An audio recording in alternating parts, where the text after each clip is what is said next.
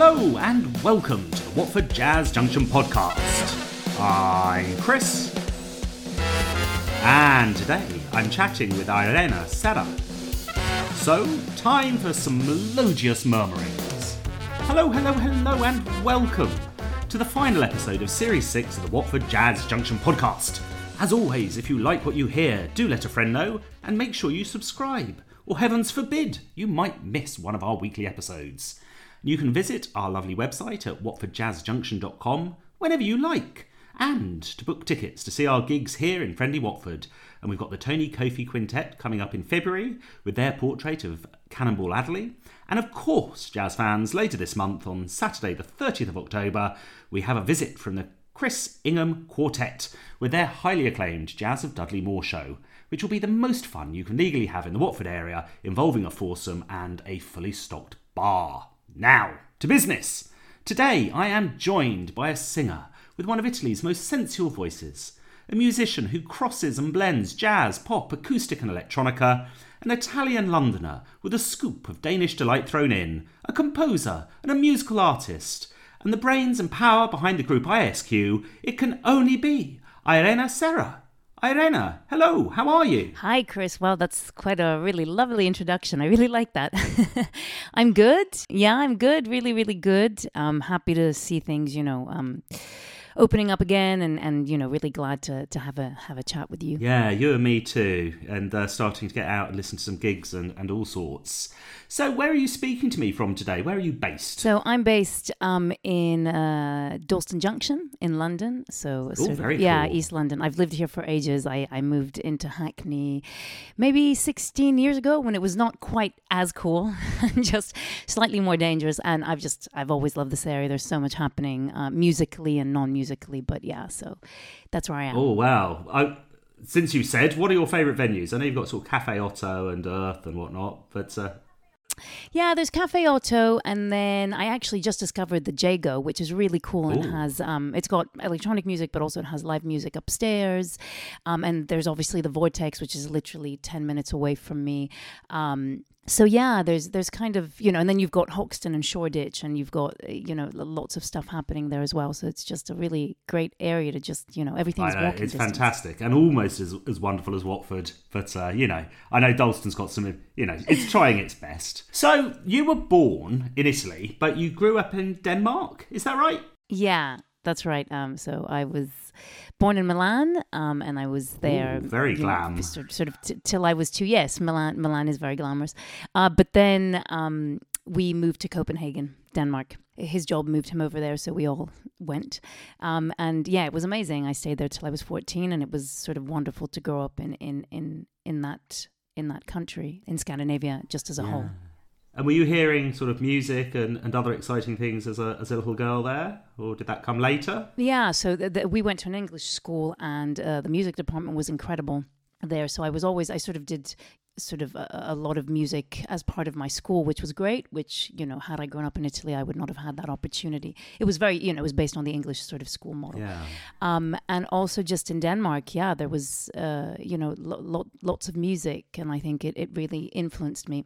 Lots of international music as well, but they also have incredible artists. A lot of them sort of sing in English, but yeah, I'm really influenced by the Scandinavian jazz scene very much. Some amazing musicians come and have come and still come from all three of those nations that come to mind when I think about Norway, Sweden, and Denmark. But of course, there's Finland and Iceland as well, and all sorts going on. So you came to London eventually. Did you come here to study? What was London calling to you? So London was music. I mean, I always, I knew I was going to do music. I decided that pretty early on. I thought, well, if you can do music in life, why do anything else? It was, we sort of did international school. So after you kind of, you finish your high school, that's the logical step, either, the UK or America. My big sister was already in London, and I'd come to London to see her when she was studying here. And it was just, I loved London. I remember I came here, I think, for the first time when I was 12, when we came to visit her. It was her first year at university, and I just fell in love with it. So I also toyed with the idea of New York later on, but then it never really quite materialized. But yeah, London was always the destination for me. We've all toyed with New York, Irina. Yeah, I know. It was actually I really thought, okay, well, let's do it. And then, then sort of, there's just, a few things that I couldn't get on with, and then Trump got elected, and so then I definitely couldn't get on with any of that. The less said about that, the better. Yes. So how did you find the London scene? Did you get straight down with the Jazz Cats, or were you exploring all sorts? No, not really. So I came here and I kind of did sort of music and drama and dance, and I did sort of lots of choreography. I was there was a time in my sort of early sort of when I was 18 that I thought, oh well, maybe I could be a choreographer of contemporary dance, and then realized that they make even less money than jazz musicians. No, it's pretty impressive. I've really never been. Yeah, I know, exactly. I had studied jazz in Milan. I'd gone sort of the year before I came to university in London. I had studied at the Accademia di Musica of Milan, just the Academy of Music in Milan. And by chance, I'd actually gone there to study classical music. By chance, they said that I was just a little bit too young to kind of put my voice through that sort of training, but there was a jazz tutor if I wanted to train my voice. And so then I said, okay, well, let's check out, this jazz. My mother was, she always listened to Frank Sinatra and Mina. So I knew what jazz was and I liked it. And so then, I started taking lessons with her, and I studied with her for 2 years. And she was fantastic. She's Tiziana Ghiglione. She's one of the most well-known jazz vocalists in Italy. And she really just opened up my world. But then I came here and I kind of did musical theater, and then I did my classical training. And only then I kind of got back to my jazz, I think, after sort of 3 or 4 years of university. When I left university, I said, actually, jazz is what I want to do. And so then I started sort of going to jam sessions and, getting my demos together on CDs. That's, when you still got your demos on CDs. And then, kind of it went from there. It's always been vocals for you. You haven't had a sort of a side show with a saxophone or a flute or whatever. No. It was always vocals. I mean, we had a piano at home, so I play, and it's something that I want to do more and more.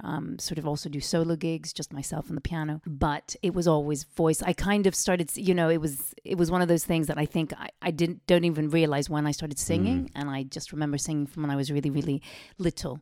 And it was always about that form of expression, because we tried different instruments. I remember my parents tried to make me do a very short stint with a violin, and I just felt it very restrictive, because obviously I couldn't sort of sing and play the violin at the same time. So piano really was the only thing that really stuck. Well, we did have 2 violinists in the Fantasy House band for a while, but they've been jettisoned unceremoniously. So, really? But it's lovely that you were able to focus on the vocals. But I should say I'll have not a word said against the jazz violin as well. As a vocalist, and you're finding your feet in London, what process do you follow, or did you follow, for sort of connecting with other like-minded musicians? I always think there's sort of more of an expectation that you set the narrative as a singer, rather than sort of just turn up as a jobbing instrumentalist before you find your vibe. You have to set your stall out somehow. I mean, there must be quite a lot of pressure. I found that sort of quite difficult. I mean, I am, I'm sort of quite outspoken, and I don't have confidence issues, but because I teach now as well at university, and I teach jazz vocalists now. So it's definitely something that I see happen again and again. And it's quite difficult when, you're kind of finding your feet, you're going to these jam sessions, and you basically have to be the band leader. So there's, an awful lot of pressure to kind of, to band lead successfully, which is a very difficult thing to do, and it takes a long time to learn. And also the expectation that sometimes some instrumentalists just are like, oh, that's the vocalist, he or she obviously doesn't know anything. And it's like, well, of course, there are some vocalists that are very interested in music, and even the ones that perhaps just do it instinctively. I think that is equally as valid. If you remember, I mean, most of the great singers have done it instinctively. I guess in America it's a little bit more still old school like that, and you get a lot of singers that perhaps don't know anything about the theory, don't know the keys they're singing in. So it's quite a difficult thing to kind of find your feet with. I am particularly interested sort of in all the theoretical aspect of jazz. I find it really exciting. so then, I think one of the reasons I went to the Guildhall, I think, was particularly for that reason, because you turn up as a vocalist and it's not part of your job to kind of read charts and do this, And so then I kind of went to Goldsmith before, and I did music there as well. But it just really makes you, kind of part of the horn section, which is great. Which is something that I particularly wanted to experience. But yeah. And I think that's really important. It's really interesting to hear you say it, because it allows you to find your feet and fit in as a horn section player might, but without, as you say, that pressure of being the band leader from the off. So that sort of neatly brings me on to your band, yes. Or at least one of your bands that I know about, which is ISQ. Yeah. So before I delve into them, I just need to know the initials. I am presuming the IS is Irene Serra. But what does the Q stand for? Quartet. Oh, quartet! Oh my God, that's so obvious. I've been sitting here going, I was thinking, maybe it's like something like the Irene Serra question or something. But of course, quartet. What a doofus. So going back to sort of the, Scandinavian jazz artists that I've been extremely influenced by, EST, Esbjørn Svensson trio, and Esbjørn Svensson in particular, were probably one of my... when I heard their music, and they were introduced to me by Richard Sadler, who's the double bass player in ISQ. They were introduced to me by him, and he kind of gave me a whole load of their CDs, and it just really blew my mind. I thought, okay, this is jazz, but it was the jazz that I could hear myself doing and really, trying to, it just felt really right. So that it was kind of a play on that, EST, ISQ. I've got it, and I mean, crikey! It's just because I spend my time here. People say, "Oh, it's the something quartet or the something quintet." It just never occurred to me, which is just the state of my mind right now. So, what I have done, Elena, is I've listened to several of your albums, and I know there's an inbuilt minimalism and sensitivity to your tracks, and I believe you're working on your 5th album currently. Yeah, that's right. What I'd like to ask, is there a particular musical journey that you're following through the albums as they're being developed? And what can we expect from the latest album when you're ready to release it? I mean, I think they're all done quite naively, I suppose. I think it's just like, well, what do I feel like I need to express at the moment? So I don't have anything, I don't have any preconceptions about what the albums are going to sound like. They felt like a very natural progression from the first to the second to the third. The last one that we released was a remix album of our 3rd album, so it's a bit of a particular album. It's each track was taken by a DJ or producer and reimagined, let's say. So it's very different to the music that we do. We also each, as a band member, decided to reimagine one of the tracks. So we each produced one of the tracks. We thought, well, we have to, let's give this album really. Let's make it even more personal. So yeah, they've sort of just been, I guess, snippets of moments of my life. The music, for the most part, is a collaborative process. So it's either me and the double bass player, Richard Sadler, or me and the drummer, Chris Nichols. Nadia Sharif has joined us for the last 2 albums, and she actually just sent me through some music. So, she might, we were probably collaborating on this 5th album as well. So it's just really snippets of where I am in my life at that moment. The 3rd album really dealt with the passing of my mother and sort of death and grief, really, more than death, grief and religion. I was brought up Catholic. I've lived in quite secular countries, so that. I guess that whole idea. That's interesting. In our last episode, I was in conversation with my brother and sister, and we were reflecting on the nature of spirituality, which seems to have been a sort of underlying theme through all of this series of the podcast. And it's not deliberate, but I'm really interested in finding out the response that you need to take into a potentially a Catholic upbringing that wasn't necessarily for you, but how you use music and what you write from both a personal perspective to achieve spiritual enlightenment or potentially cleansing or whatever, versus putting music out there that helps others connect spiritually. How much of a sort of, I don't mean this in a mean way, but how much of a selfish act is the making the music for you, and how much is it a giving act for others? I think probably before, when you're younger, it's just you are more, I think less has happened. You are more selfish. So now more and more, it becomes much more I've even noticed just even in my songwriting pronouns, so it's not just I at all. Now, a lot of the songs are she, him, or one, just about, so you're putting the focus on someone else. And also it means that I think people can connect to a song more rather than just I. Yes. And also, I think music is a spirituality. It's definitely gotten me through the hardest times of my life. And, in all religions, music is quite an important part of most religions, but yes. So there is just, kind of people making music or singing together. And it's like this way to, you see it with jazz musicians. Improvisation is really, we're communicating on a really deep level, and yet we're not using words. We're being so, when we improvise, we're creating this and we're sharing it also then with the audience. So for me, that's like, that's a real spiritual energy, and it usually elevates, it kind of brings out the best in people. Music can also bring out lots of emotions. So it doesn't necessarily always have to bring out the best in people, but. And before I get on to my thrilling quiz, I did just want to go back and ask you a bit more about the revision and the remixing, because I did listen to a couple of the remixes. Yeah. And I didn't quite get it at the time, but I now understand that it was self-created. And I thought, blimey, you've got to be brave to give your music over to others like that, because normally remixes are done and ask permission afterwards type thing by others. But to seek the remix from up front and to badge it under ISQ, etc., I think that's extraordinarily brave. What were you looking for from the process? Well, so a lot of the reviews we've had have actually mentioned that it kind of sounds like dance. There are elements of dance music to our music. This was pre the sort of remix album. It was an idea that we had toyed with since our first single, This Bird Has Flown. Our music kind of falls in that sort of 120 BPM, which is sort of perfect for anything electronic. And obviously it was a project born out of lockdown when, everything, we had thankfully just finished the tour of the third album. And so then lockdown happened. We did our last gig at the beginning of March, and then lockdown happened 2 weeks after. And so me and Richard, we kind of said, okay, well, what do we do now? And then we sort of, maybe it's a good time to release a remix. And then I don't know who actually mentioned it, but so yeah, I don't know if it was me or him, and we decided to just do a whole album, to actually just remix the whole album and to ask, collaborators, sort of friends / colleagues that we, knew and admired, that we knew their work, so we knew that we really liked their vibe.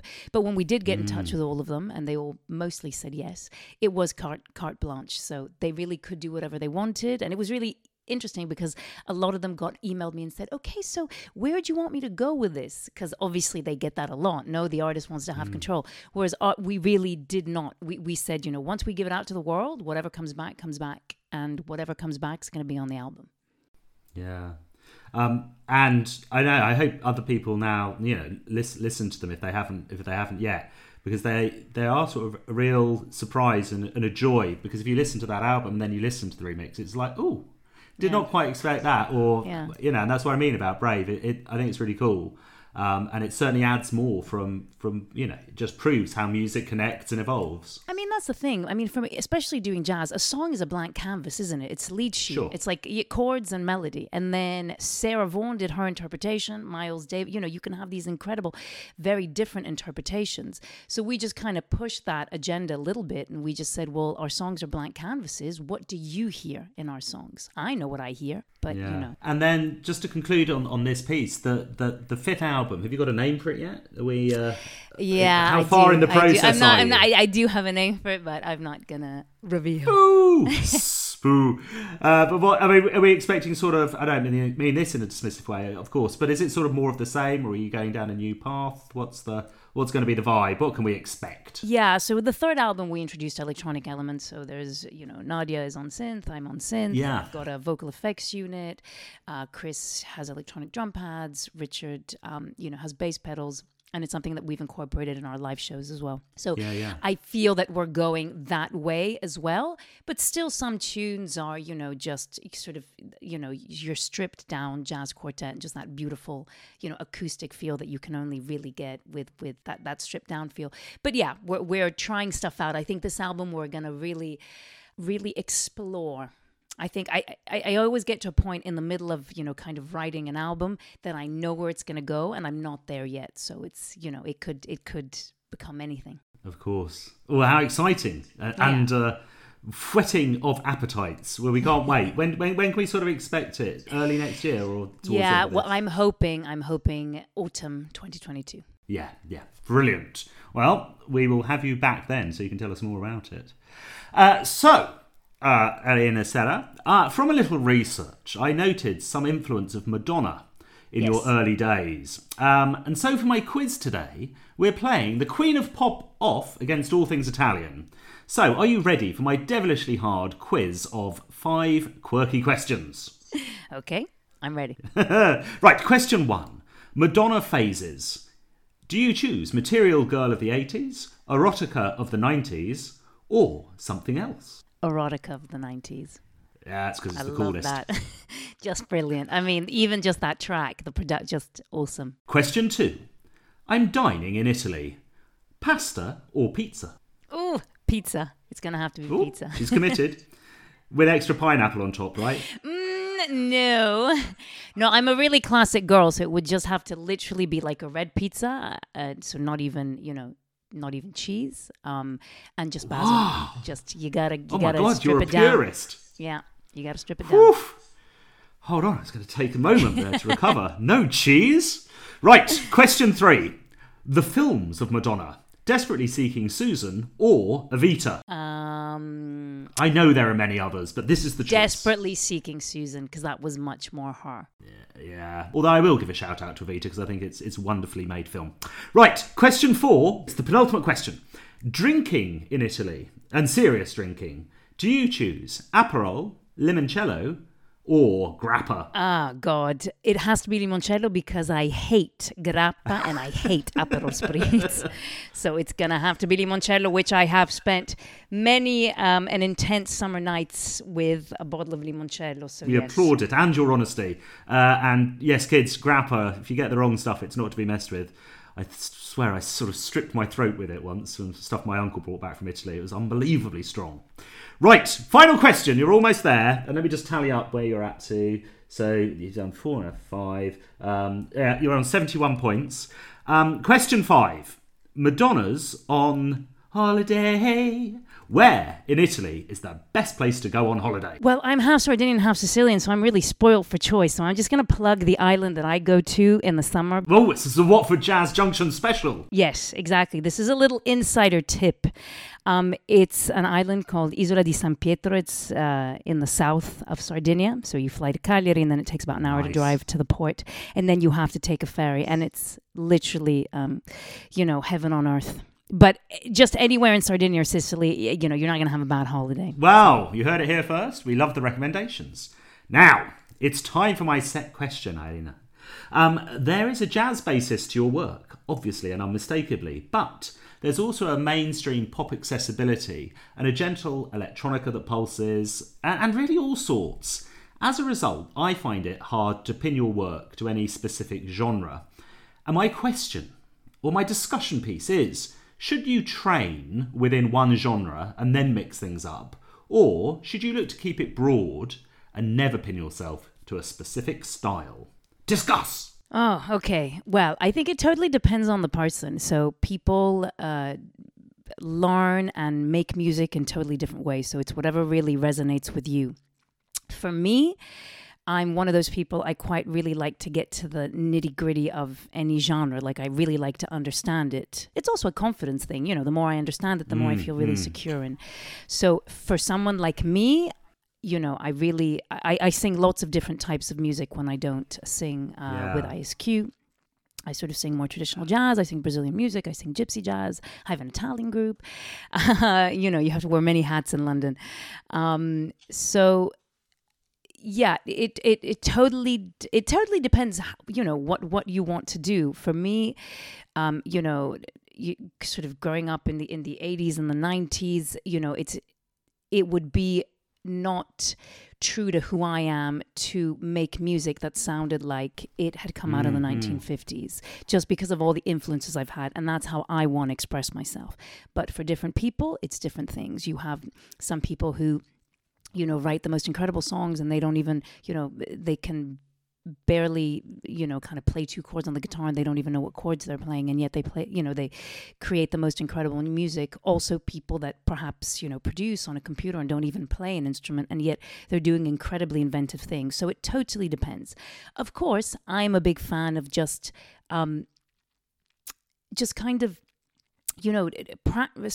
practicing in whatever way that means to you. Practicing can be, really, writing, composing a lot. And so becoming better at songwriting, or, really working on your instrument, becoming a great vocalist, a great instrumentalist. So I'm a fan of hard work. Because for the most part, I think that is what yields results. However, hard work is very different for different people. So, and I think as a musician, I love so many different things that when I hear people sort of pass judgment on someone who perhaps isn't as, technically proficient, or hasn't done this or hasn't done that, it's like, well, first of all, listen to the music. The background, yes, great to know the background, but, and all the artists that we love, I mean, if you look at it in today's world, then, Billie Holiday was untrained. Lester Young was untrained, but of course they weren't. They, then also there were like 3 gigs a day, so they were playing so much more. But, what does that even mean? It's just whatever you need to do. So you have to be really honest to get the best out of yourself. So, yeah, that would probably be my response to that. Fabulous. So thank you for your wisdoms and insight. Okay, we are at that stage of the show. It is top 3 album time. So, what albums do you go back to again and again? Okay. Well, obviously, you've heard Ice Cube, so kind of how diverse my musical tastes are, just generally. So I would say I'd have to add Prince. I'm a huge fan of Prince, but sort of maybe 2 years ago, I started listening to one album in particular called Piano and a Microphone 1983. And it's literally just him, with his, he was just an incredible everything, Prince, wasn't he really? So it's just him and a piano and a microphone, just singing his songs. And there's something really wonderful about, I'm really into my songwriters, and there's something really wonderful just about seeing that kind of intimacy. He was obviously a very good pianist and an incredible guitarist, but even if someone is perhaps just less proficient, there's something really wonderful just about seeing people accompany themselves singing their own songs. Right, it's locked in. You've got 2 places left. Woo. 2 more. Then it would have to be Sassy, Sarah Vaughan. She's probably there's so many, and Jon Hendricks is sort of, my god, my scat god, but there's something about Sarah Vaughan and her voice. She's probably the one that I've listened to the most with Jon Hendricks, just as a jazz vocalist. And there's an album called After Hours. It's the one she released in 1961, because there's another one called After Hours in 1955, but I don't think it's just as special, although obviously it's still incredible. And it's got my favorite things, and it's just quite a mellow album in a sentimental mood. It's kind of got lots of ballads, and the instrumentation is beautiful. Easy to Love, which starts sort of double bass and voice, and you just get a real sense. So again, quite an intimate album, I suppose. And, because she's obviously recorded lots of things with big bands and sort of bigger outfits. And just beautiful. So this is interesting. We have Prince at one hand and we have Sarah Vaughan at the other, both currently connected by this pared-back intimacy. Where are we going with number 3? So totally different here. She's probably, one of my favorite female musicians. She's always kind of pushed boundaries. Not Scandinavian, because she's Icelandic, but, I went to Reykjavik, and it's just the most incredible place. The one and only Björk. Probably, as far as tunes go, Post, her 1995 album. But Homogenic, which has Yoga, which is actually a song that we're going to include in the next album as ISQ. Homogenic was amazing because it really started bringing out her production skills. And she's just an incredibly inventive musician and an incredibly inventive producer, which she's very outspoken about. She's never quite had the recognition that she deserves. From that point of view, and you can. Do you know what I'm going to do? It's the first time in 36 episodes, Elena. I'm going to let you have 2 albums by Björk, so you can have Post and you can have Homogenic, because I give, I don't take. Yes, that's the way to be, Chris. That's why you love jazz. Obviously, you give but you don't take. Yeah. Right. Okay. Well, this is wonderful. That's a great trio, and we'll check them all out if we don't know them already. So it's finally time to sort out our house band. Some say, well, I do anyway, that it's the most eclectic fantasy band in podcast show business. So currently in the band, we've got Carla Bley on piano. We have Ed Thigpen on drums. We have Eberhard Weber on bass. Joe Temperley on bass saxophone and sometimes baritone. And the late John Hassel on trumpet. Now, your task, Elena, is to remove one musician, if you fancy, it's not a necessity, but also bring in a new player. And the new player can be from any point in jazz history. Who should you like to add to the band? I've got to add a vocalist, don't I, really? Too right! I would probably add Norma. I'd love to hear Norma Winston sing with Carla Bley. So I think I'd add Norma Winston. Wonderful. Well, Norma's never been in the band. This is very exciting. And likewise, I'd love to see what she and Carla did. Yeah, I think it would be incredible. And there's the potential they might yet do something. I mean, there's I know still exactly, which strong. is why I'm putting it out there in the world. I'm just putting it out there in the world. You never know. So thank you so much for being with us today. It's been just thrilling to hear your honest and insightful reflections. What shows have you got coming up before Christmas? Where can we check you out? So before Christmas, we're doing the London Jazz Festival. Cool. We're doing the London Jazz Festival as part of Women in Jazz. Nice. Media. It's a festival, that they're running at Toulouse-Lautrec Jazz Club. So we're playing Saturday the 20th. We're going to preview some of, a few new tunes, and we're going to be playing sort of from our, past 3 albums. We're even going to be playing one of the reimaginings, Nadia's. Amazing. So that should be really exciting. Next year, we're trying to, we have a few dates, Colchester Arts Centre, I think in March, and then we have some dates in the north, so we're trying to get a sort of mini tour in the north, sort of at the end of May, beginning of June. Nice. North of England. So lots of stuff happening. Is there a website or a good place to look up, or should we just Google ISQ? What's the best way to Well, find we're out? kind of everywhere, Yeah, we're kind of sort of Facebook, Instagram, YouTube, Twitter, but we do also have a very nice website, and you can find that at isqmusic.com. Perfecto. Thank you very much. So, if you have liked what you've listened to today, do not forget to subscribe. And if you want to know more about the Jazz Junction, as I said, our website is at watfordjazzjunction.com. Or you too can follow us on social, whatever it is, Insta, Facebook, even TikTok. Email us as well if you'd like to at jazzwatfordlive@gmail.com. But of course, only to say very nice things. Until the next time, it's goodbye, lovely listener. It's goodbye, Elena. Bye, Chris. And stay safe and always remember to connect with something new. Bye.